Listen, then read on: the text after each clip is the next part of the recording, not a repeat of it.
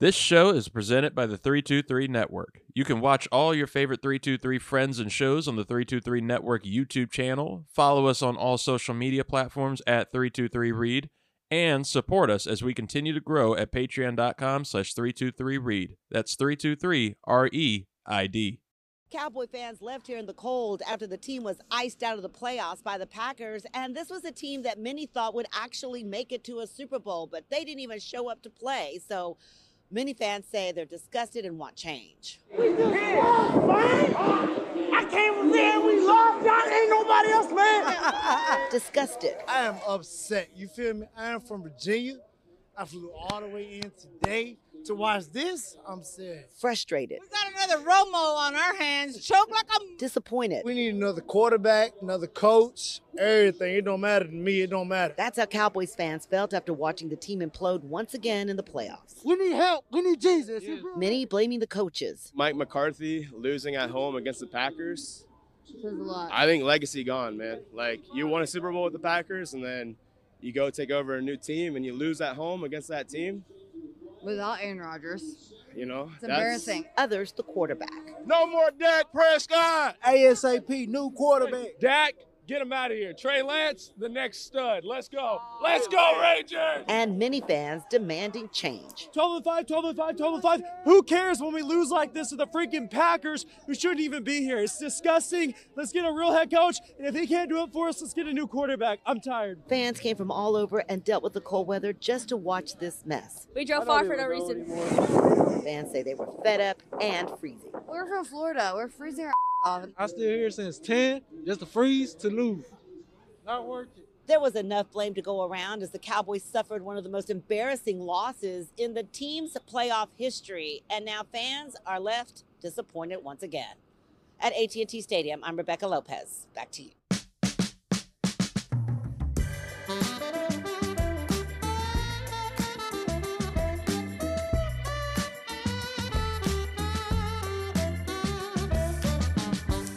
Ladies and gentlemen, welcome to the 323. I am your host, Reed Murphy, not the imitators from last week. But they're back anyway. Your guest, Suhair Ali. Yeah, there he is. And that deep voice, Scott Elliott, over there. Dad's back. Dad's back. Home is not alone anymore. But always appreciate and love you guys. Thank you guys for taking over last week. You guys did really well. You know that? Did you? I don't know if you all listened back to yourselves or watched any of it, but you two were really good. Yeah, I listened back to it a couple days later in my travels for work, and I told Zoo after we were done, I think that was the best episode of Ricks versus Gricks in the history of the 323. I think so too. I think that's what the people are saying. That's what you got to go with. Good What job. happens when you have a new Rick or Brick or whichever one I'm replacing? I mean, technically, last week you all were Rick and the Grick, so Zwick? the Zwick and the Sick. Ooh. Hey, I'm down with the sick. Yes. Hey, it's a fun week. It's a good week to be back. I mean, any week post Dallas Cowboys playoff loss. Not to be a hater or anything, because, and by the way, they took it really hard, because then there were Cowboys fans shit talking me before I could even say anything. I was like, I'm not even saying anything. They're like, you're a Commanders fan. Y'all didn't even make the playoffs. I was like, y'all just played one more game. That's it. You played one more game than my team. I don't give a shit. Seeing so much draft space for playing one more game. That's it. And so then you see, like, you know, videos like that from WFAA News in Dallas, and then you get the pictures like we have up here in the corner if you're watching on the 323 network on YouTube. We got the sad Cowboys fans all up there. It's something great every year from it. You get these people who are just, you know, just crying and feeling like shit, and then you have the Packers fans, like that one random Packers lady was my favorite part of the video in there. Just cracking up. She was just loving smug laughter. Loving life.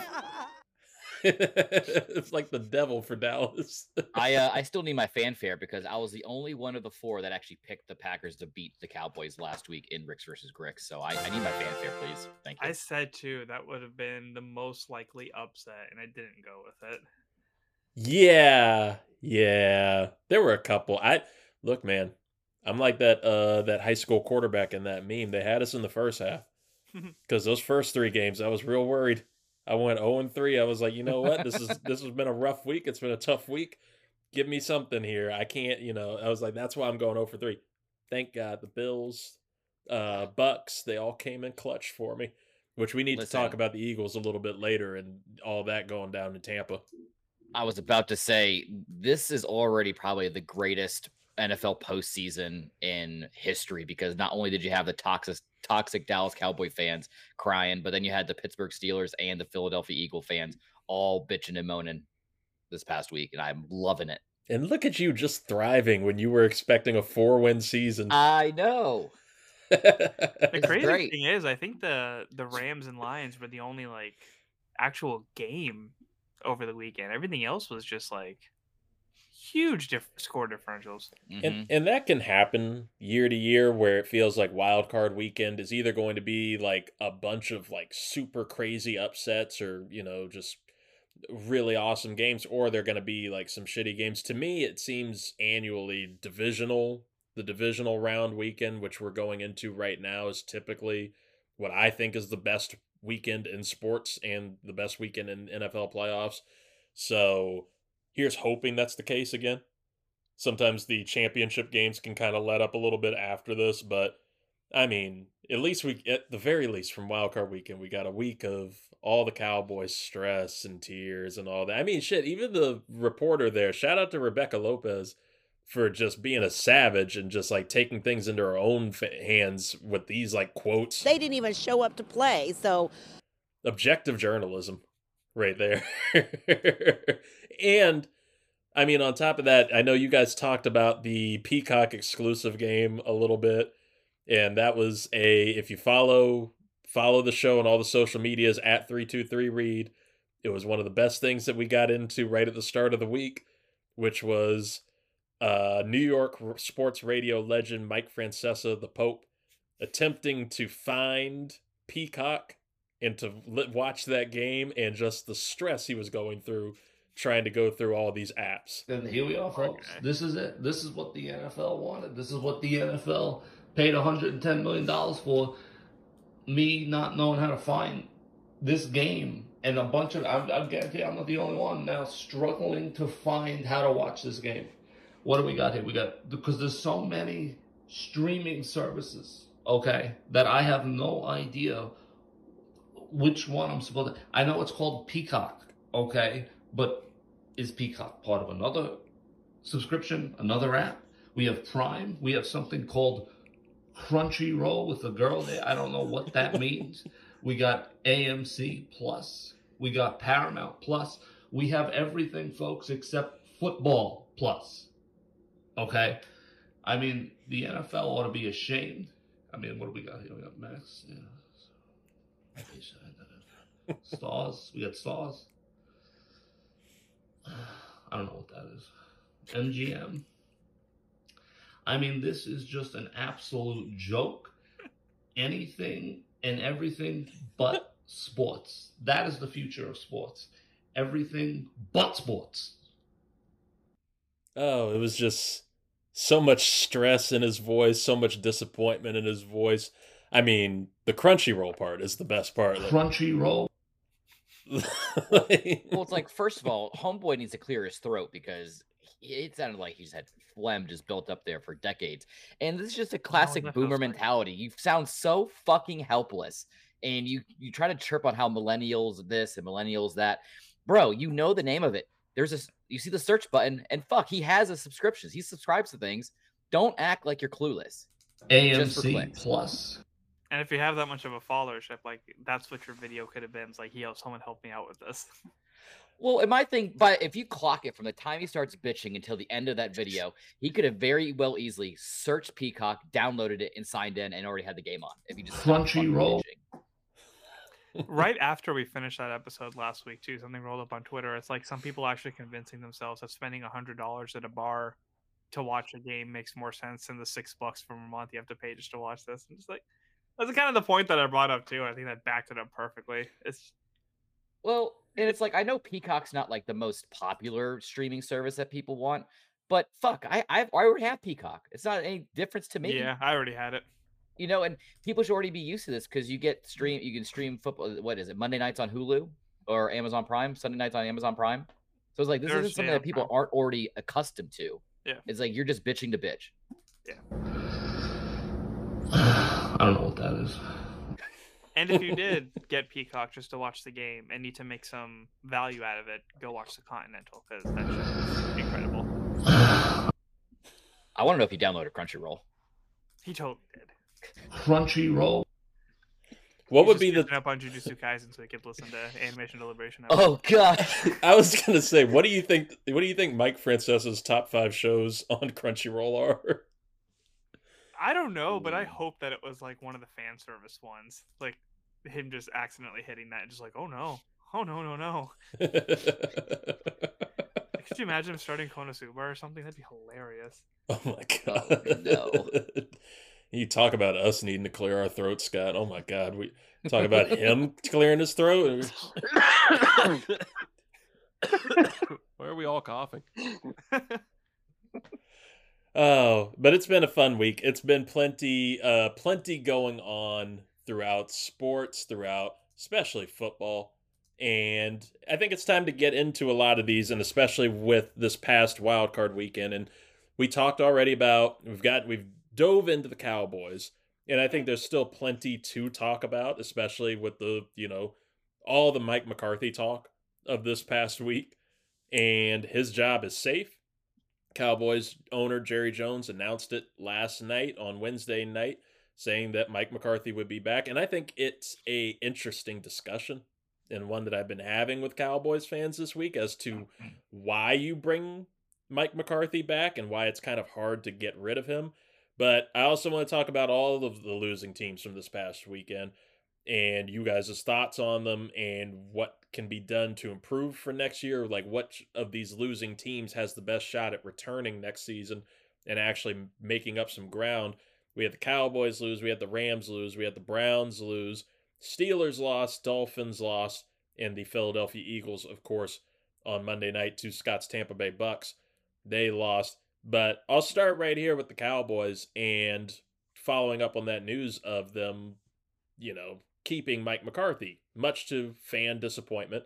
Fans, as you heard in that video, wanted Mike McCarthy gone. They want Dak Prescott gone, which I think is an even tougher and more outlandish thing. It's Romo 2.0 all over again of underappreciation. But what I was trying to tell a couple Cowboys fan friends here who wanted Mike McCarthy gone, you have to start to question, yes, this is a great year of coaching free agency, right? Bill Belichick is out there, Jim Harbaugh's out there, proven guys who can go out there and lead you to championships.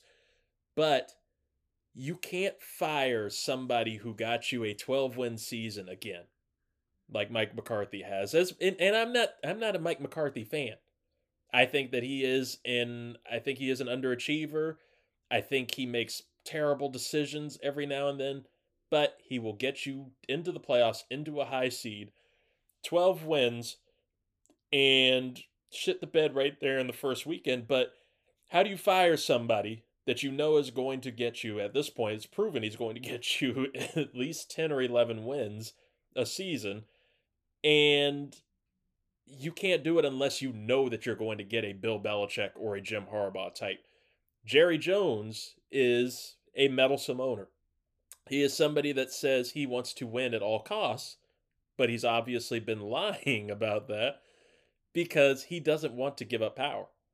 That is an issue with Jimmy Johnson in the past, where they're butting heads over the power structure, who's getting the credit here.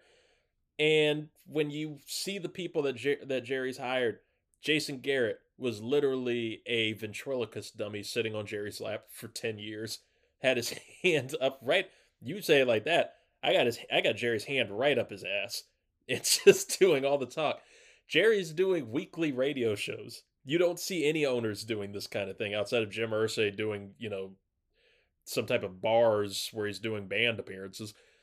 But you're not going to get Bill Belichick to do the same things that Mike McCarthy and Jason Garrett have done for you. You're not going to get Jim Harbaugh to do that. That's not their personality types. That's not their coaching philosophies. They want some type of organizational power and roster control on that team that they're going to be coaching. Jerry, as desperate as he says he is not going to be that desperate. He's not going to give up that power. And I mean, honestly, for Cowboys fans, I don't see any hope for that team in escaping that kind of thing until the crypt keeper is actually in the crypt and Steven, his son, takes over that team, and you have Will McClay running the full roster control and all of that. They have a capable front office. They have capable talent.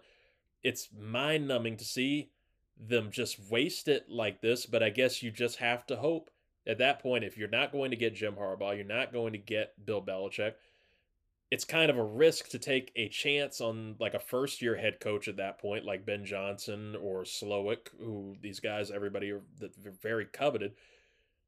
You got to just roll it with Mike McCarthy and Dak again and hope that that talent can actually bubble up together. You can't really blame injuries this season outside of Trayvon Diggs. Leighton Vander Esch went down, but he always does. The defense was still performing at a high level. I don't know what they're going to do with Dan Quinn, but altogether, the Cowboys, I thought, even with what happened with Philly, we kind of prepared for it. I thought the Dallas Cowboys loss that week, as good as the Packers are, they're impressive, they're fun. That is still the most disappointing loss of the weekend and the playoffs so far to me. So I'll be curious to see what their future looks like, but honestly, it's just going to be the same thing next season. I don't see how it's not. You might add a couple cool pieces that makes, maybe bring you up to 13 wins. Maybe you'll get the the bye week there in the playoffs. That's all you can hope for, but I still don't see anything changing. I don't know what you guys took from Wild Card Weekend or what you think about the losers, but Scott, I'll let you go ahead and kick it off. Yeah, no, and to reiterate the whole Cowboy situation, I don't think you're going to see it improve at all until he's gone, as in the Crypt Keeper himself, Jerry Jones. Because you got to think about not even just Jason Garrett, but there's been a revolving door of head coaches that only get like a 3-year pass. I mean, Wade Phillips was there for about 3 years. He got them 2 NFC East championships, a couple playoff berths. You had the Hall of Fame coach Bill Parcells for there for about 3 years. Same thing, like 2 or 3 playoff berths. But you have Mike McCarthy, who's now has 3 straight 12-5 seasons. The best thing to kind of think about is these Dallas Cowboy fans are the most reactive fans, I think, in all of sports. You have to take a seat, let logic kind of run its course. If you were to let go of Mike McCarthy, if you were to let go of Dak Prescott, how fast do you think another team's calling them to get them on their team? And if you know that without a shadow of a doubt that another team would grab them as quickly as they can, then you have something. You're not going to win every year. It's sometimes this is what happens. And you just got to readjust. I think the biggest problem that Green Bay kind of exposed there in Dallas is their rushing defense. I think they got to add a couple pieces on the defensive line, maybe in the interior. You have plenty of weapons on offense with Tony Pollard and Dak and CD and other wide receivers they have, but I think that's their biggest issue is on that defensive front, and then Jerry Jones. And I agree with you on the run defense there, and that was something that they did try to address mid-season when Shaquille Leonard, formerly Darius Leonard, appeared in free agency, and they made a push for him. He wound up going to Philly. Obviously didn't really help that much from from what you see, but they do need to improve in some places there. Zoo, what did you catch from this weekend?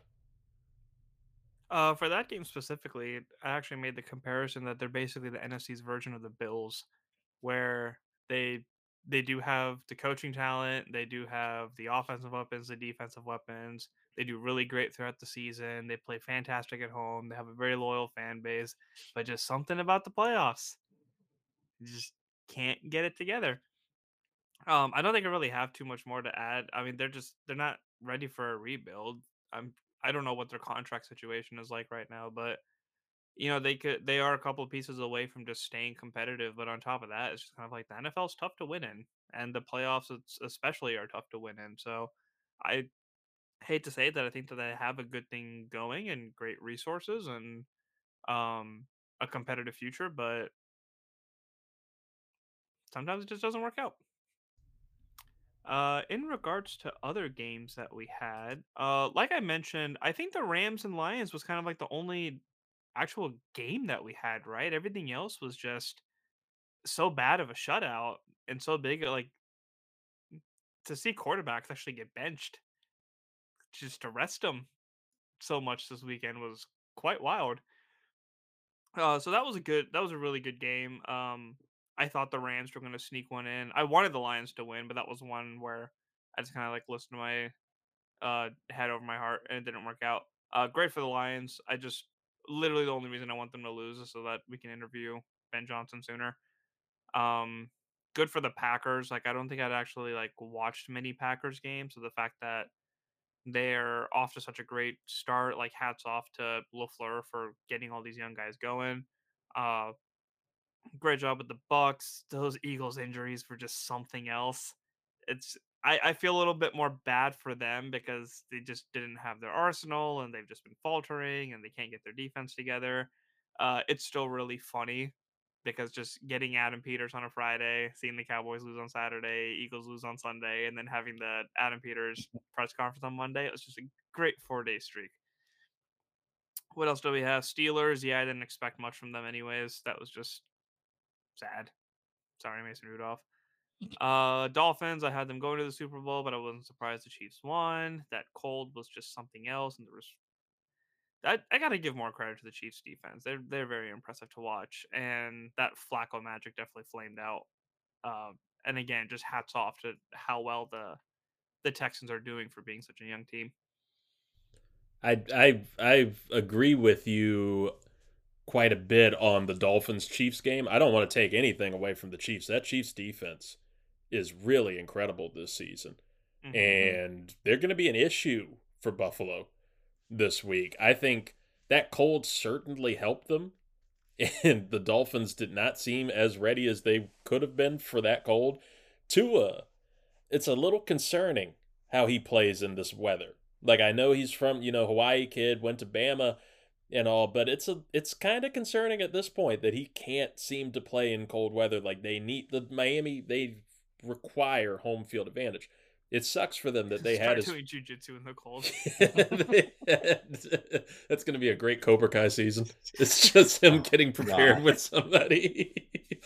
Don't speak it into existence, please. He just he needs the warm weather. The Dolphins need that warm weather. And AMC Plus. Dear God. You brought up the Steelers. Honestly, I didn't take so much as sadness away from the Steelers on that. It was expected. It was expected, but I think they honestly played a little bit better than expected in my eyes, at least. The fact that they kept it competitive for a good chunk of the game was a little impressive, especially without TJ Watt in that game. Like they need a quarterback so badly. Mm-hmm. They need somebody as a game changer in there. They're not the type to go out in free agency and pick up like a Kirk Cousins, but I think he would be so beneficial to them, especially with Tomlin coming back for another year, and they're looking at outside help, according to him, at offensive coordinator. They want somebody with experience. Bieniemy, I don't know. That the Browns, like you said, Flacco magic just kind of wore off. Don't know what their future really is, especially with Deshaun Watson. You're stuck with him. You can't get rid of him. So you just have to hope and pray he improves. I don't personally. Eagles, all those injuries. Again, it was expected on our part. People on TikTok thought we were crazy to all go with the Tampa Bay Buccaneers.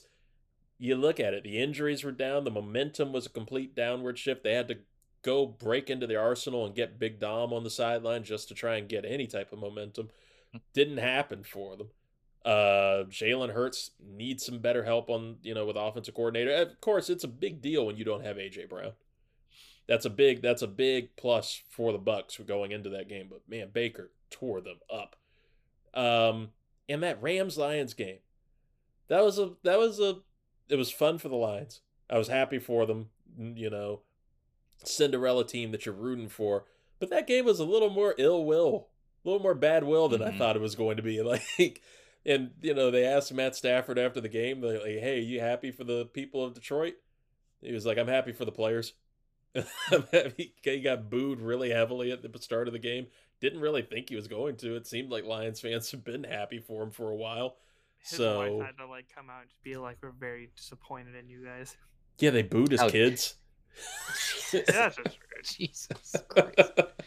What's worse, booing somebody's kids or booing the widow of a former GM like the Chicago Bulls fans did to their former GM? We all know where I stand on children just being on the limelight. You boo them. You got to build their thick skin. I think booing the poor widow on the court is that's just bad. A bad look. Yeah, I'd have to go with the widow. I think if you're just an NFL player's kid, you're exposed to that kind of stuff a lot and just get used to it. Drew Brees' kids would have been handled that well.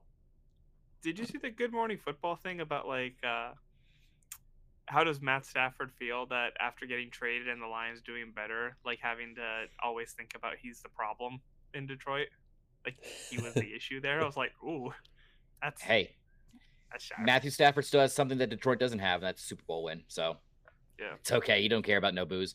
But Reed, you bring up a point like of the 6 losers, like who's gonna probably return back next year? And I think it's pretty clear between the Cowboys, the Dolphins, and the Eagles. They have the most pieces like they're gonna retain. But the Cowboys, they need to figure out that rush defense. The Dolphins, I feel like they just need to address that offensive line and just keep trying to protect Tua as much as they possibly can. And then the Eagles, I mean, you can see how exposed that Baker made their secondary at that point. Like they need some secondary help desperately in Philadelphia. They really do. Emmanuel Forbes. Hey, you got Cam Curl coming off. I poach him from you guys. Don't do that to Zoo. Stop. That's the biggest move I have for the Commanders right now, like retaining Cameron Curl. Like, yes, don't let him go. Him and Cosme need a contract like now. So honestly, the Rams. What do you think about the Rams? Because I was surprised that they even made it, and I feel like Zoo's giving them a thumbs up, but I'm surprised that they even made the playoffs, and I feel like that was just off of the will of Sean McVay and coaching and that scheme that makes one Puka Nakua blow up more than our Cooper Cup. It's a cup. And I'm curious what pieces they would need to improve and actually continue to make the playoffs next year and actually get out of this wild card round, or are they just going to be a perennial wild card team from now on? What would you say the problem is? Because I can't even put my finger on it. Like, is it some people just need to retire, or do they need a full reboot? Like, to me, it's just I think it's that. I think it's the retirement. They're aging out. They put all their pieces in originally, even for that Super Bowl, on aging players. With they already have Andrew Whitworth retired. Aaron Donald's been threatening retirement for a couple of years now, and honest as still dominant as he is, he took a step back. They've just always, to me, needed some help when it comes to like pass rush and shoring up their D line. If they could do that, it seems like everything else is pretty well competitive. And Matt Stafford, that dude can still fucking play. Dude was hurling the ball down the field and great plays, and now he's got somebody to really bring some youthful energy out in him, like Puka Nakua and Kyron Williams. Kyron Williams is a dog. He really just has to stay healthy throughout the season, Stafford. That's the key. I was going to say, if you actually look at the edge rushers who are going to be coming off this year for free agency, I mean, you have Brian Burns sitting there. You don't think Brian Burns is an immediate impact player? Or hell, Jadeveon Clowney. I mean, he's going to be out there. I know he's a little older, but he's almost had like a resurgence in Baltimore this year. And I don't think he's going to be retained there. I don't think he's really stayed anywhere more than a year or two ever since he left Cleveland. But then you have like Daniel Hunter from Minnesota. Like he's coming out. Yannick Ngakoue, Chase Young's going to be up for bid. I mean, there's plenty of edge help, but I think that's their biggest thing is that pass rush. Rams would be an interesting place for Chase Young to try and get a resurgence. I would be curious to see, especially if they retain Raheem Morris as their defensive coordinator. Mm-hmm. Now, we brought up injuries, so we're talking about injuries, and that segues me to a team that was heavily injured in the Philadelphia Eagles. It's expected that they're going to keep Nick Sirianni as their head coach. We talked about this a couple weeks ago about the hot seat for him and all the issues with coaching. It looks like they're having the exact meeting that we talked about of, hey, what are we going to do to improve? And now Howie Roseman is working with them on, figuring out coordinators for next year. You set yourself to shit the bed when you put Matt Patricia, the man who keeps a pencil in his ear while holding a laminated sheet of paper that you'll never use that pencil on. You put him at defensive coordinator to run your team in the middle of the season, out of nowhere, shocked everybody. And their offensive coordinator, Brian Johnson, he's getting a lot of head coaching interviews, but to me, the offense took a serious step back just in terms of play calling. So I don't know what Philly does there when it comes to coaching, but do you think it's a good move, Zoo, to keep Nick Sirianni as the head coach? I don't think it's a bad move because you've done nothing but get better since he got here. Like, even the way the season started, I think it was just the injuries and the bad defensive calling just played them. I don't think they realized how good they actually I get a lot of people wanted Gannon gone, but now you're seeing like how much of an impact he actually did have with the pieces that he had. I think it just comes down to just prioritizing what you're actually lacking in defense when it comes down to the draft and the early picks. Yeah, it's the same conversation that we just had with Dallas. Like, do you think if you let Nick Sirianni go, that's not going to be another team trying to snatch him up as quickly as you can? Like, it's another reactive kind of statement. Like, leave him alone. He is his third year at the helm in Philadelphia. His first year was 9-8, then 14-3. They went to the Super Bowl, and then this year 11-6. I mean, you honestly can probably put the wheels coming off at the end of the year probably on Matt Patricia, because I mean, out of the last 6 games, they went 1-5. And especially if you're on a 1-5 skid going into the playoffs, like your team's already floundering. Like, you shouldn't have had expectations that you're going to come out with the injuries on top of it, beating the bricks off of anybody in the playoffs. Nick Sirianni isn't the problem. The toxic fan bases are the problem, just like in Dallas. We're seeing it here in Philly. They need to be quiet. Don't talk about our guy like that. That's all. But it's like, then you see all this shit going on with Jalen Hurts about wanting to get rid of him. Okay, aside from Kirk Cousins, do you know who's all going to be out for free agent this year? Ryan Tannehill, Jacoby, Tyrod, you got Marcus Mariota, Jameis Winston. You want Jameis Winston under center? Or would you rather have Jalen Hurts? Well, I would rather have Jalen Hurts, but Jameis Winston's we've talked about that. That's a fun guy to have. He's a fun guy to have around there. Thank you. He would love to do the tush push. Bring Carson Wentz back. I'm I sure think he's happy in LA. Didn't we get a little Carson Wentz appearance at during that wild card game? Yeah, he was on the sideline. That's not as fun. I think it was a concussion check for Stafford. Yes. He definitely got smashed. I don't know what the hell the concussion protocol was doing right there, but that seemed like a concussion there. I've seen the movie. His hand started doing the Tua like hand signals. It's just didn't know what was going on. That's the hot new summer dance of 2024. Do the Tua.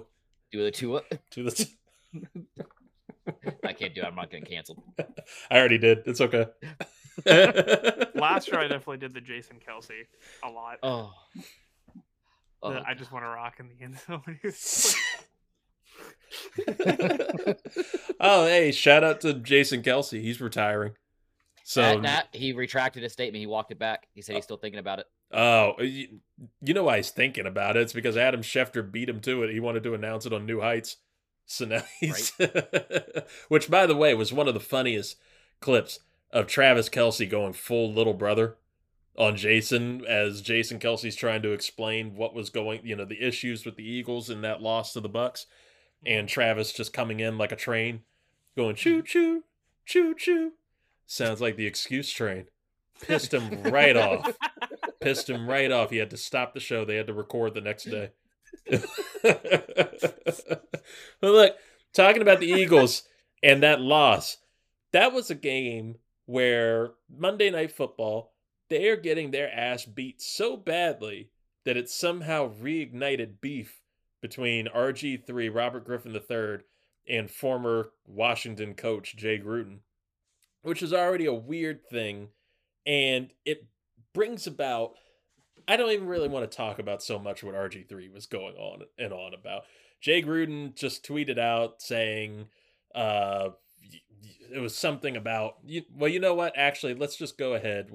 I'll save myself. I'll find the tweet and I'll save myself some time by doing the actual, It's definitely in our media. the segment that we love. Tressway punts to the sky. Durant gets twice as high. Let's take a look in the Chromebook. Reads Reading Rainbow. I can go anywhere. Trade rumors to know. Top fives to grow. Reads Reading Rainbow. I don't know if we have licensing for this theme song. Let's take a look in the finance book. Reads Reading Rainbow. Reads Reading Rainbow. Reads Reading Rainbow. Reading with a I, like R-E-I-D. Reading Rainbow. Get it? Like my name. Okay. So I found the X post, and now I can read it to you, of Jay Gruden on Monday night. I guess he was just bored during this whole thing, and he put out, if I ever put a quarterback through what Philly is putting Jalen through, I apologize. Pick up a blitz. RG3 responded with a say what? And put up a picture, a meme of himself in here, which is just like, that's classic RG3. This is a guy who had a statue of himself made by Subway. It was made all of meat. And just throughout the night, they're all beefing. For whatever reason, former Washington legend Brian Mitchell jumps in to also defend RG3, which then Washington fans jump in to shit on Brian Mitchell, saying, why are you even in this? Jay Gruden had a great retort, saying to him, IR punt returner, shut up. And then Jay just went silent for the rest of the night, let RG3 do all of his social media posting, which he did all over Instagram. He's repurposing it for content. And Jay Gruden just responds sweetly like the next morning saying, Robert, I apologize if you didn't feel prepared enough. We didn't have the right coaching staff. That's on me. Obviously, it was an incredible deep dig by Jay, because he had a coaching staff that's, everybody brings up every single year. Sean McVay, Kyle Shanahan, not at the time, but still Sean McVay, the LaFleurs, the Bobby Slow, like all these guys who wound up becoming head coaches. Nobody could prepare RG3. Nobody could get through to RG3 on a lot of things. So that's the conversation I want to have, Zoo, about RG3, because we talked about him somewhat recently and how, he's really killing it on broadcast and killing it on social media. And since then, in my view, it looks like he's doing a speed run of how to become like unlikable on social media and as a broadcaster, and just doing way too much and doing a lot of weird posts really fast, even jumping in on the Stephen A. Smith calling Jason Whitlock a bitch stuff. And I don't even know why. I would never even see him interact with either of them. So, Zoo, what do you think about RG3 in this situation? Who do you think was right in this beef between him and Jay Gruden? Do you think RG3 has a weird complex at all? Yeah, the way that he got on Threads to talk about something that was just like totally, like there was something on Threads that was like he hadn't posted that anywhere else. So it's like, I love the dude and he's a great commentator and stuff, but it's like he can just get really cringy at times. I did love his response, like the initial response to Jay's thing. It's like, if I ever did this to a quarterback, I'm sorry. When he just had the picture with his glasses down saying, excuse me. Like, It should have just been done after that. Like, we know that, Jay likes to watch these games at a bar, and, he's been off of Twitter for a while, and when he's on, he can get a little spicy. So, it's like, dude, you're a grown man. Like, just know when to back off. I don't know why Brian Mitchell got on that either. I thought it was past his bedtime. So it was just a lot of weird stuff. I think RG3 is a great entertainer, but the way that he pitches himself as a quarterback and tries to have a say on everything, like, your podcast is good, dude. Like, just do the interviews, let the people talk. You don't have to bring your own stories into everything when it's just totally irrelevant. Like, I don't. It's tough to just say move on, because I'm sure it's like when you live your whole life like wanting to be a football player, and then you see like somebody drafts in the same class as you still playing and not being able to do that. Like, that's got to be rough. I can't relate to that at all. But as an entertainer, like, just be grateful for what you have and just make the most out of that. Just grow up just a little bit, just a little bit. See, to me, the first thing I have is RG3 to me is what his current status as a broadcaster and social media content creator is like if Russell Wilson was trying to impersonate Shannon Sharp and everything that he's doing right now with Club Shay. RG3, right. he comes off so really cringy, like you said, Zoo. But Scott, I don't know if you have seen it this way of RG3 kind of trying to find different avenues and different ways to put. And I get it, like Zoo said, it's hard when you have all this legend and you win the Heisman and you're this college phenom, you go number 2 overall in the draft and you have a phenomenal rookie season, and then it just goes downhill fast. Not even in the league anymore when you have like Joe Flacco at 39 still playing. And it's hard to let that go. It's hard to actually come to grips with it. But there were a lot of things, even during his time in Washington, where he had arguments about wearing the wristband for play calling. He never seemed to be able to learn how to slide. Like, he was like Josh Allen, where he wants to take hits, but he doesn't have the body to take hits. And unlike Russell Wilson, coming out of the same class, who can just keep himself from getting hit hard whatsoever, Griffin never seemed to want to do that. He wanted the big play and to be the big star like he was in his rookie year. And since then, to me, it's come off like he's tried to find a way to blame everybody else, try to blame the Shanahans for not believing in him and not wanting him in the first place and not doing things to build around him, or to blame Jay Gruden for, I guess, just being a dickwad and an asshole to him and all this and wanting Kirk Cousins instead of him, when it kind of showed Kirk was the better quarterback at the time.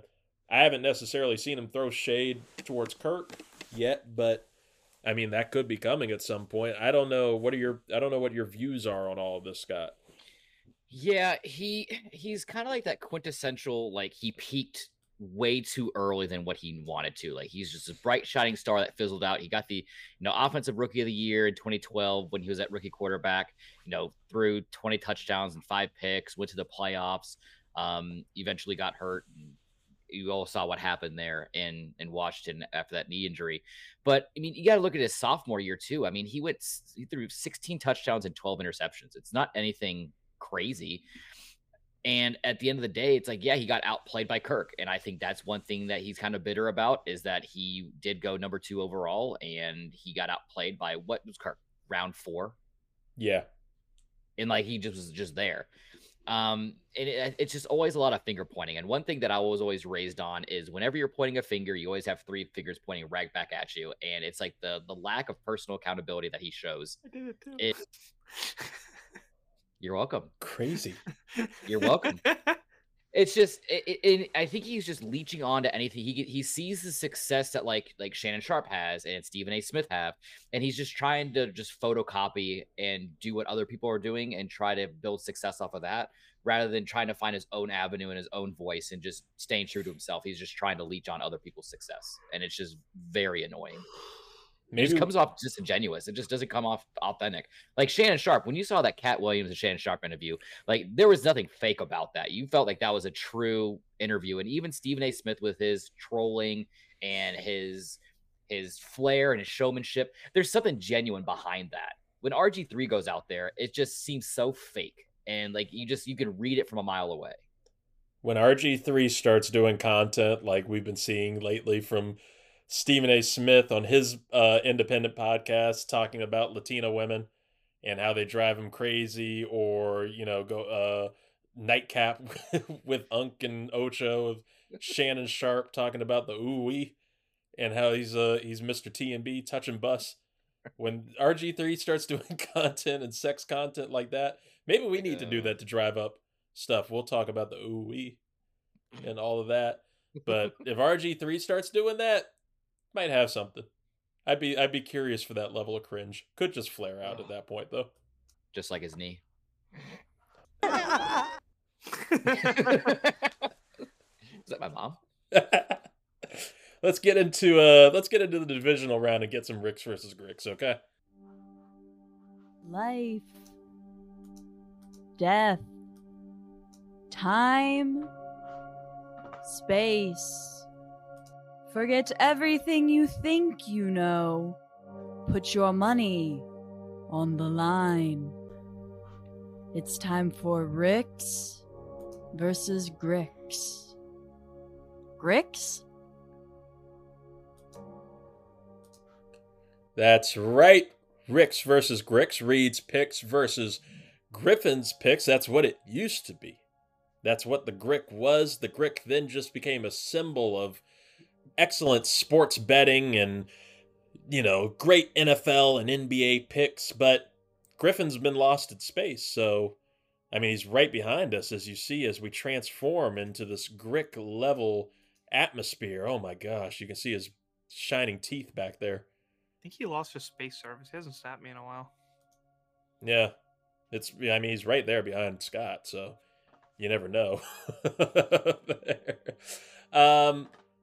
The Grick, though, we let it just, transform into somebody new, and whoever did the best this year in regular season picking could then become the Grick, and I'm happy. I know you all went over it last week, and you had trouble with the fanfare for it, but I'm happy to give you fanfare right now and congratulate you to your face. Zahir Ali, the regular season Grick, Ricks versus Gricks winner. Congratulations, buddy. That was, sleep deprived. I want something. Sleep deprived Zoo helped you a hell of a lot at the start. Sure. No, I'm convinced he has some genie lamp over there that he was rubbing to get those picks. But you didn't want to do the Tua. You didn't want to get canceled doing the Tua. Did it? Oh, yeah, there he is. Yeah, I found it. Yeah.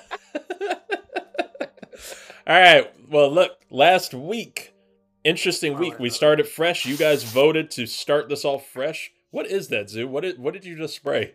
Compressed air. Compressed air. Okay. All right. That works. Look, to get a postseason Grick in here, starting out competitive, Scott. He is the leader of the pack right now. He went 4-2 last week in his picks. Zoo and I, we both went 3-3. Luis went 2-4, but hey, it's just 1 week down. It's only 4 games this week. He got called out on social media too. He did. My God, he took some hate on TikTok. Holy shit, everybody went for him. They called him moron. One of the posts got flagged. It was crazy. We'll see what happens this week. This week, though, let's start out with the first of the Saturday games. We have the Houston Texans. CJ Stroud, Scott's MVP. They are 10-7. They are at the Baltimore Ravens, who are 12-5. Baltimore is an 8-point favorite coming off of their earned bye week. Scott, who are you going to take in this game? I've been going back and forth on this game all day. I think it's going to be a lot closer than people think. I know Mark Andrews is still kind of up in the air if he's even going to be returning to play there in Baltimore. This is a rematch from week 1 where we saw the Ravens beating the Texans 25-9, but this is definitely a different Houston Texans team. And something is telling me to go with the Texans. I don't know what it is. I just have this feeling that something's going to happen in Baltimore. It's going to be an upset, but we all know I like my conspiracy theories more, and that logo is still purple, and there's only one purple team left in the playoffs. That's the Ravens. So give me the Ravens. They're going. Ravens for conspiracy. Zoo, who do you want here? Oh, man, I'm in the same boat. I really want to take the Texans. They're an exciting team. They're a young team. I didn't think they were going to make it this far, but it's just so intriguing, especially like when the Ravens get their bye week, like they just get lazy, but I feel like they just have a little more spunk to them, and I'm just going to go with the Ravens. Zoo is taking spunk there. I am also going to roll with you, but questionably here, where I do want to take the Texans too, especially after I saw the Ravens injury report. We don't know about Mark Andrews. Marlon Humphrey, their perennial Pro Bowl corner, he is out. He's already going to be listed as out for the game. CJ Stroud, Nico Collins, that connection is crazy. Honestly, if they still had their guys like Tank Dell healthy in this game, I think that would be just enough of a push. Their young defense is crazy. I'm just not gutsy enough to take them right now. Baltimore's who I picked as a Super Bowl team too. I like the conspiracy theory. Everything is really purple with the Super Bowl. All the Super Bowl logo stuff is like really heavy on the purple. So I am also going to stick with the Baltimore Ravens on this one. Maybe Luis will break our curse here. But honestly, our curse has been fine. Tampa killed it. Raiders killed it the week before, so I think we're all right.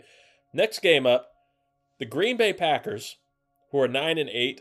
They are at the San Francisco 49ers, who are 12-5.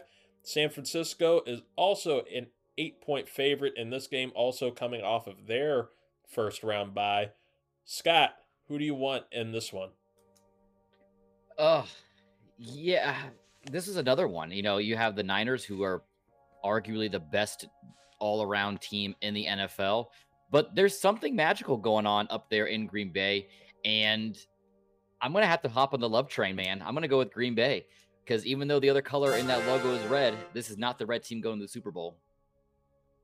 Interesting. Okay. Zoo? I had to look at the rest of the teams to be like, who could you possibly be talking about?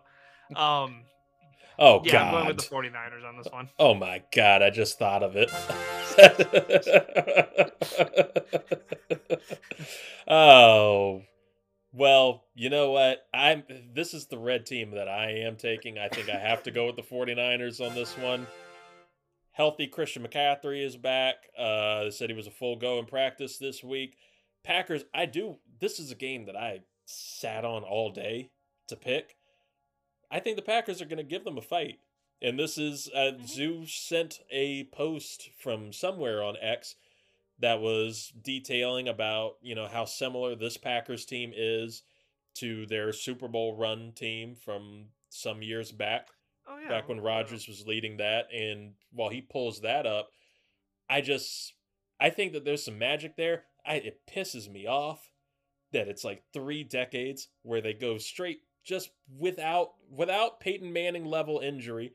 They go from Brett Favre to Aaron Rodgers, now to Jordan Love, who was really, really fun. I still don't think it's going to be enough, but they're going to be fun in the future. Give me the 49ers in this one. Zoo, do you have that stat lined up? Yeah, so it's time for reading Zubos. The Packers became the first number 7 seed to win a playoff game since the NFL expanded the playoffs to 14 teams in 2020. The last team to be the lowest seed in their conference and win the Super Bowl, the 2010 Packers with the Super Bowl MVP Aaron Rodgers. Mike McCarthy was in his 5th season as the Packers head coach in 2010. They had traded their MVP quarterback Brett Favre, who won Super Bowl with a different coach, to the Jets. McCarthy went on to win the Super Bowl with their first-round pick quarterback Rodgers. Matt LaFleur, in his 5th season as the Packers head coach in 2023, they traded their MVP quarterback Rodgers, who won a Super Bowl, with a different coach, to the Jets. LaFleur and their first-round pick quarterback Love play in the divisional round this weekend. There you go, folks. Hey, you can either go conspiracies, you can go with fate, whatever you want. And that was on the NFL's official Twitter. Jeez. What poor intern scrambled to get that information. Right. Someone who was about to get fired for something else, so he had to just come up with something. Oh, next game up, we have Sunday, we have Scott's Tampa Bay Buccaneers, who are 9-8. They are at the new America's team, Detroit Lions, who are 12-5. Detroit is a 6.5-point favorite at home. Scott, should I even bother asking you who you want here? If you want. But like I said, the other color in that Super Bowl logo is red. There are only 2 red teams on the NFC, and that is the Niners and the Bucks. The Niners are going to be losing this weekend against the Packers, which leaves the Buccaneers, who are going to be winning on the road in Detroit. That Detroit defense, they get hemorrhage points. They're towards the bottom of the list as far as points on the board. I mean, they gave up 23 to the Rams? Yeah. I mean, it's doable. Zoo? I think it is doable, but I also think that Aiden Hutchinson is just salivating in the fact that Baker's really hurting with his ribs and ankle right now. So they're going to be bringing a lot of pressure with that D line, and I think that's really going to mess with the productivity. So I'm going with the Lions. Thank you. Correction, comeback player of the year, award-winning Baker Mayfield. Yeah, that. He really should win comeback player of the year. Like I know. I was so happy for him. Like I felt like I'd been a Bucks fan all this time when I was just kind of watching all the post stuff after the game. Like I was just so happy for like how well he was playing and the situation that he's in, and it's good for him. I kind of feel bad for how upset I'll be if DeMar Hamlin wins comeback player of the year. I mean, he did die for like a minute, but like this Baker Mayfield died for all of Cleveland and Carolina's sins. Like he's been dead for like a year and a half. So, give him some credit here. I felt bad when I was watching the Bills game. I saw DeMar like come up from the side to like high five somebody. I was like, oh, he's playing. He's tagging in. It's not how you're supposed to feel about a comeback player. It's like, holy shit, man, this guy's like doing stuff. He had two tackles this year. He didn't even fucking play. Yes, he came back from the pearly gates, but come on. At that point, then what's the reward for at that point? How can you one up somebody dying? Like I said, Baker's been dead for a year and a half. He came back. It needs to be called the Alex Smith Award. Yes. Now, this game, I want to continue on the Baker train. I think it's going to be a fun game. I think it will once again be the fun game of the week involving the Lions. But I am going to once again. I'm going to take the Detroit Lions. They saved me last week, gave me some momentum, so I'm rolling with Detroit here. I think this will end a pretty fun Buck season. But hey, shit, good for Todd Bowles. Todd Bowles getting a playoff win. That's gonna. Now you're stuck with him for a couple of years, Scott. He's all yours now. You could have a lot worse. We've already touched on like who the free agents are going to be. They're really not in a good draft spot this year anyways. You might as well just give him a couple years. He's still young. He's only like what, 27, 28? Give him a contract. Oh, I was talking about Todd Bowles. Oh, that's fine. Whatever. Same thing. We can't get anybody a head coach in there. Todd Bowles is not 27 or 28. Did you guys see that long-winded interview question about how to deal with the cold when playing in Detroit? Have they played in a dome for the past like 50 years? It took her like 30 seconds to ask the question. You see poor Todd Bowles like biting his lip. He was like, no, they play indoors, right? And then he tried like getting more. It's just like, yeah, really haven't had to prepare for that. Not too worried about the cold, except for the time it takes to get from the locker. It's just everybody in the NFC rooting against Green Bay at this point. Nobody wants Green Bay to make it. Well, I mean, even at that point, they'd still be on the road. So fuck it. We could have a Green Bay Detroit NFC Championship game, and I would jump off a bridge. We could have what I would call the Deshaun Watson Bowl in the Super Bowl of getting the Houston Texans against Baker Mayfield and the Tampa Bay Buccaneers. So this is not necessarily a Deshaun Watson Bowl, but it's absolute pain for the Cleveland Browns now having to watch. And that game, I would love a simulcast of just Deshaun Watson and Jimmy Haslam sitting and watching this game together. No, he'll be at some massage parlor. Those Browns fans that were just looking at all the Texans players that they got because of that trade, they were just like, why did we make this? It's like, you guys were like ecstatic. over this, like wanting to take pictures with them, and this is your year, and this and that, and blah blah blah. It's just, whew, karma. Emotional reactivity, the same problem that's going on in Dallas and Philly. Be proactive, don't be reactive. That's Maybe what you the get. Browns and Cowboys will just trade like Dak for Watson. Oof. He would fit well. Oh my God, he would self-destruct so hard in Dallas. That might be what take Jones out. It's that season. Jerry probably knows a couple of good massage parlors for Deshaun to go to. It's fine. They've got one in that big ass stadium, I'm sure. Oh, yeah. Jones will probably massage him. The critique. Moving on. Hi there, Deshaun. How you doing today? Final game up here for the week. We have the Kansas City Chiefs, who are 11-6. They are at the Buffalo Bills, who are also 11-6. Buffalo is a 3.5-point favorite at home. This will be the Kansas City Chiefs' first playoff game on the road. So, Scott, who are you going to take in this one? The Chiefs have learned how to win in ugly fashion. I feel like that game last week against the Dolphins was pretty impressive, 26-7. Of course, the Bills beating the Steelers last week was no surprise. But you can't take away the one shot that the NFL wants, and that's Travis Kelce with Taylor Swift on the 50-yard line with the fucking confetti going everywhere, embracing each other in a Super Bowl victory. They want that shot. So the Chiefs have to win. I'm sorry, Josh Allen. You're going to be losing again. It's the Bills' curse. You can't win. Get Taylor swag surfing on the 50-yard line. They want it, dude. They're salivating. They want it. Zoo, who do you want here? The Bills are a great team, but there's something about them playing the Chiefs in the playoffs that just never works out in their favor. So, yeah, go with the Chiefs on that. I actually have something really funny to... I don't think I sent this to you guys, but I was laughing when I saw this. No, come back. Come back! All right. What if the Chiefs and Bills game goes into overtime? The Bills score a touchdown the first possession. But because the Bills petitioned for a new rule where both teams possess the ball in overtime, the Chiefs get the ball, score, and win the overtime with the 2-point conversion. Oh. Is it too bad to root for that now?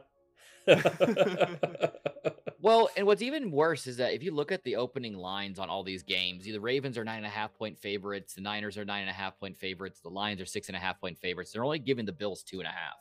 So it's like, it's sad to say, but I just don't see it in the stars for the Bills right now. And that defense could really get on Josh Allen's nerves. I think they will, too. I think L'Jarius Sneed is going to cause some issues there with Stephon Diggs. I mean, shit, Tyreek Hill got jammed into the earth by L'Jarius Sneed, and even he had to give him some credit on social media after it happened. But damn, this Bills team was impressive last week. Lost some, a couple of good defensive players, but not enough to, I think, really cause them too much issue versus a Kansas City offense that, it's up and down what you're going to get with them. For them too, in comparison. Yeah, and I like this Bills crowd. I like the Buffalo crowd there. I like the home field advantage in this one. I think it's going to be a competitive ass game, but Josh Allen was on a tear last week. One of the more impressive runs I've ever seen by a quarterback to score a touchdown. And ultimately, I think they've got the magic in this one. I think they've got a good push to get to the AFC Championship finally. I think the Chiefs, they're running on fumes a little bit here. They got a warm weather loving Miami team at a really awful time for them. I'm going to take the Bills in this one to finally get over this hump and break past, get to the AFC Championship game against the Ravens. So, yeah, give me Buffalo, give me Josh Allen. Those are my Ricks versus Gricks for this week. It's going to be a fun weekend. It's ultimately going to be a very fun weekend. I'm excited to get to it. I don't get to watch any of it. Oh, you're going to be. That's right. You got to travel. Damn. But we'll watch it. Won't we, Scott? Yes, we will. And I'll make sure to fuckers fall asleep. Oh, but before we get out of here, something we talked about last week, or you guys talked about last week, was with all the big coaching changes, one of the biggest ones I think was Alabama and Nick Saban retiring or allegedly retiring. I don't know exactly how much you can give it. I personally still think that he might pop back up at some point. I don't know how. I mean, he's only 72, but he was kind of a very spry 72. So that's that case there. But ultimately, what wound up going on right after that show next day, Alabama finally hired a coach. They hired Washington's Kalen DeBoer. He just led Washington to a full-on college football playoff national championship game. I think he was the second choice because it seemed like Oregon's Dan Lanning turned it down, Scott. So I will ask you, is Kalen DeBoer, who I think is an impressive coach, and especially with what he did with Washington, is he a better hire than Dan Lanning, who turned them down? And how hard is the Saban legacy honestly going to be to live up to for DeBoer? The latter part of that question is the easier thing to answer, and that is one shadow that's going to be casted on you your whole life. Like, it doesn't matter how much he wins, it's always going to be going up against Nick Saban. And Nick Saban's a freak of nature. He's just some alien who got dropped down on this planet and has been doing things in the college football world for years that no one has done, nobody will ever replicate or anything like that. So I think that's one thing that especially the fan base in Alabama need to get through their head, is that, like, he's not Nick Saban. Nobody's Nick Saban. It's like what he did is different.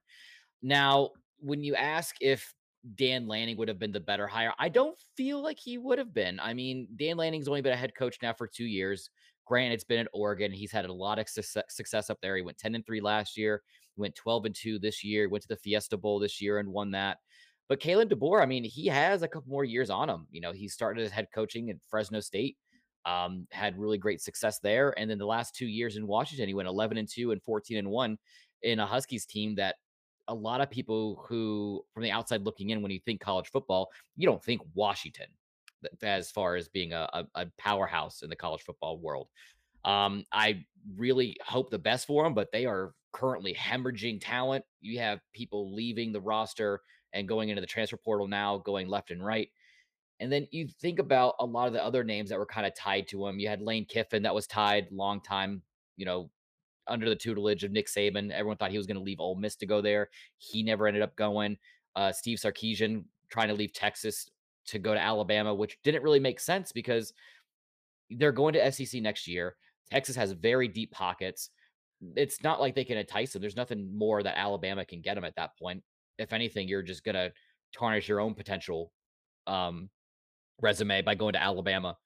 Same thing with Dan Lanning. He has Nike money. Do you think he really wants to go to Alabama? He has his whole pick of the litter from all the kids in the West Coast that he can grab if he wants to.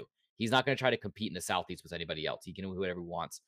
But I think it just seems like it'd be a common thread that we've talked about. I think the biggest thing for Alabama right now is that fan base. You got to think all these Alabama Crimson Tide fans that are around our age and younger are just like how the Patriots fan bases were. All they have known is success. They've never seen a losing season. They've never seen like 9-4 or 8 wins.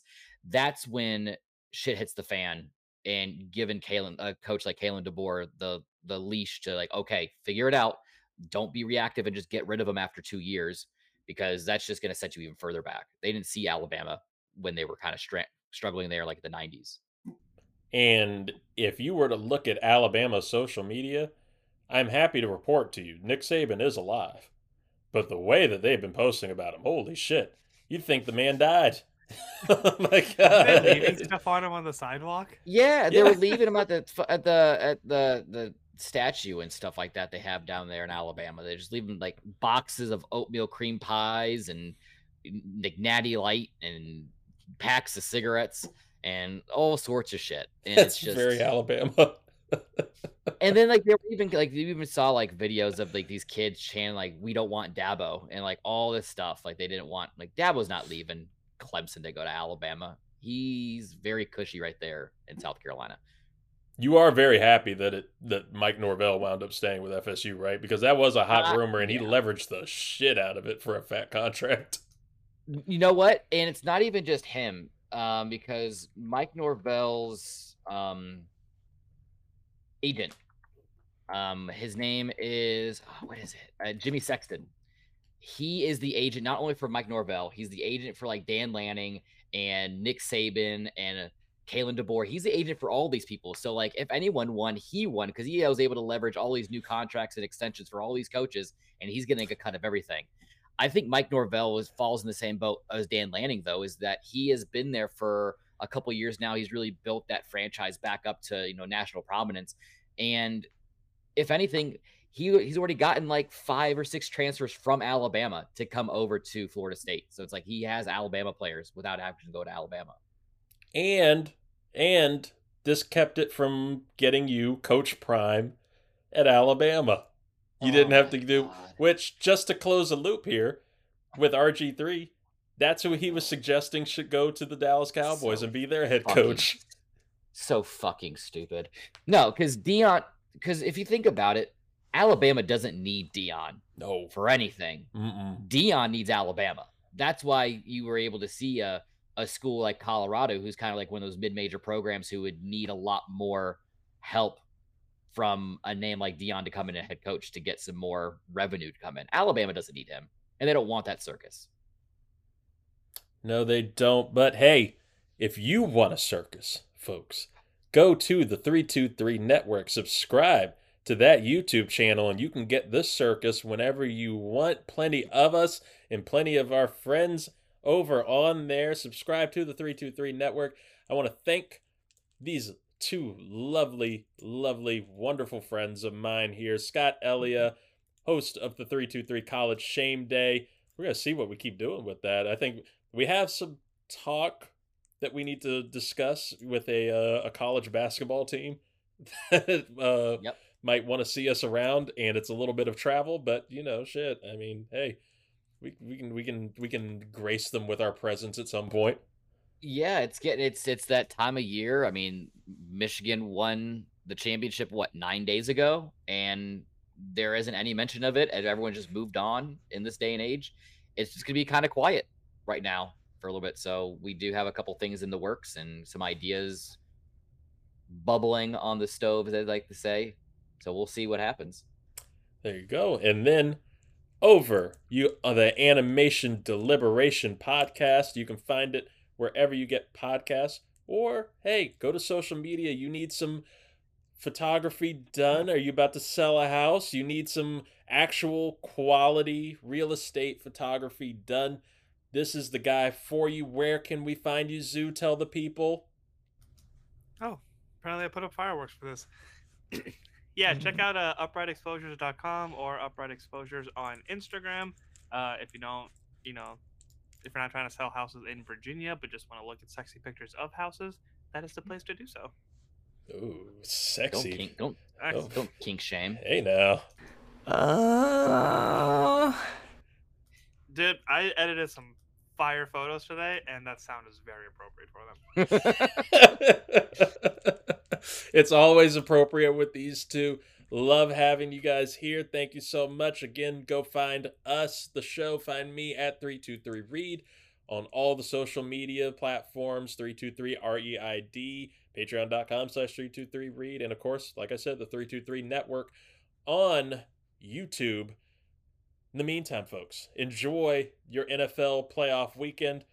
I'm going to go try and find Peacock for Mike Francesa.